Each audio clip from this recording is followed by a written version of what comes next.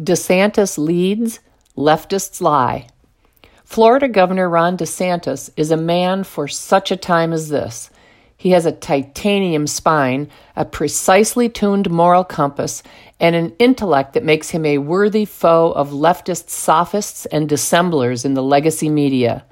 His tenacious willingness to challenge destructive ideas through word and deed terrifies and enrages leftists who fear he may one day be President of the United States. Their response to truth and courage is, as usual, lies and epithets. The latest act of DeSantis to cause conniptions among the brittle leftist masses was his signing a bill into law to protect the parental rights of children, focusing primarily on ages 5 to 9. This is a summary of the parental rights and education law that leftists have deceitfully renamed the Don't Say Gay law, and I quote, "This requires district school boards to adopt procedures that comport with certain provisions of law for notifying students' parents of specified information. It requires such procedures to reinforce fundamental right of parents to make decisions regarding upbringing and control of their children. It prohibits school districts from adopting procedures or student support forms that prohibit school district personnel from notifying parent about specified information or that encourage student to withhold from parent such information. Prohibits school district personnel from discouraging or prohibiting parental notification and involvement in critical decisions affecting students' mental, emotional, or physical well-being, and prohibits classroom discussion about sexual orientation or gender identity in certain grade levels, K through 3." End quote. This new law is intended to stop or prevent leftist activists/re-educators from interfering in the relationship between parents and their children. In addition to prohibiting classroom discussions of sexual orientation and gender identity in kindergarten through 3rd grade, the law also prohibits age or developmentally inappropriate discussions of those topics in older grades. This is the part that really enrages the worker bees who want to use their publicly subsidized jobs to gather the hearts and minds of other people's children into the regressive hive mind. Leftists are buzzing cacophonously because in Florida they will no longer be free to colonize the minds of young children. The Walt Disney Company released a statement condemning the law and declaring war on all Floridians whose elected representatives passed it, saying, quote, "Our goal as a company is for this law to be repealed by the legislature or struck down in the courts, and we remain committed to supporting the national and state organizations working to achieve that." End quote. So Disney, purveyor of entertainment for young children, wants to ensure the indoctrination of young children in government schools. If huge corporations with bulging bank accounts can repeal duly enacted state laws, are we any longer a government of the people, by the people, and for the people? Ryan Thorson, writing for the leftist Human Rights Watch, bemoans the requirement that in grades 4 through 12, discussions of sexual orientation and gender identity must be age appropriate. He ironically complains, quote, "The law does not specify what would be considered age appropriate or who decides," end quote. This complaint is ironic in that leftists continually assert that every piece of deviant and obscene material to which they expose children is age and developmentally appropriate, and they rarely, if ever, specify what would be considered age appropriate and who decides. As I have urged for over a decade, parents should be asking those questions and demanding specificity in the answers. If schools say an external organization established the criteria used to determine age and developmental appropriateness, parents should ask for the name of the organization.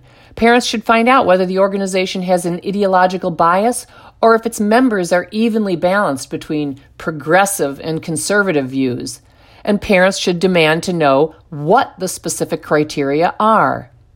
If an in-district committee was formed to establish criteria for determining appropriateness of material, parents should ask who specifically formed it and how was it formed? What are the names of the members? Is the committee evenly balanced between progressive and conservative members? And what are the specific criteria used to determine the appropriateness of material? Thorson, like countless other sexual deviance advocates, frets that school staff will no longer be free to keep secrets from parents. And I quote him, "The law would significantly limit the ability of counselors and teachers to be a confidential resource for students, including LGBT students who may not feel safe or comfortable asking questions about sexual orientation or gender identity to family members." End quote. It is astonishing that any faculty members or administrators ever arrogated to themselves the right to keep secrets from parents. So let's take a cursory look at the contrast between progressive and conservative beliefs pertaining to sexuality. You decide which set of beliefs are taught and promoted in public schools and which are banned. First, leftists believe there is no age too young to expose children to ontological and moral beliefs about sexual orientation and gender identity, and that public school teachers should do the exposing. Conservatives, on the other hand, believe that ages 5 through 9 are far too young to introduce ideas about homosexuality and gender dysphoria to children, and that parents, not teachers, should be the ones to introduce such personal, complex, and value-laden topics to their children. 2, leftists think conservative views make people unsafe, by which they mean uncomfortable. Conservatives, on the other hand, think leftist beliefs lead to suffering. 3, leftists believe that homosexuality is analogous to race, while never identifying any points of correspondence between homoerotic desire per se and race or skin color per se. In contrast, conservatives believe homosexuality is analogous to other phenomena constituted by disordered erotic desires and volitional acts. Phenomena like close kin love, polyamory, and zoophilia. Leftists believe that homoerotic acts are as morally acceptable as heterosexual acts. Conservatives believe homoerotic acts are intrinsically immoral. 5, leftists believe any numerical and sexual configuration of parental relationships are equally respectable and equally good for children. Conservatives believe that homosexual and poly family structures harm children and society. 6, leftists believe the desire to be the opposite sex is a good and properly ordered desire, and that chemically and surgically altering one's body to appear to be the opposite sex are ethically justifiable acts. In contrast, conservatives believe such desires are disordered and that such acts are exercises in futility that deny reality and jeopardize physical, emotional, and mental health. Leftists believe that if there is a mismatch between one's thoughts and desires about one's maleness or femaleness and one's healthy, properly functioning body, the error is in the body. Conservatives believe the error is in the mind. Leftists are not angry that discussions of homoeroticism and gender dysphoria can no longer take place in K-3 classrooms in Florida. Leftists have long supported censorship of conservative views of sexual orientation and gender identity in the classroom. Devotees of diversity, equity, and inclusion are angry that their assumptions about sexual orientation and gender identity can no longer be promoted in early elementary school.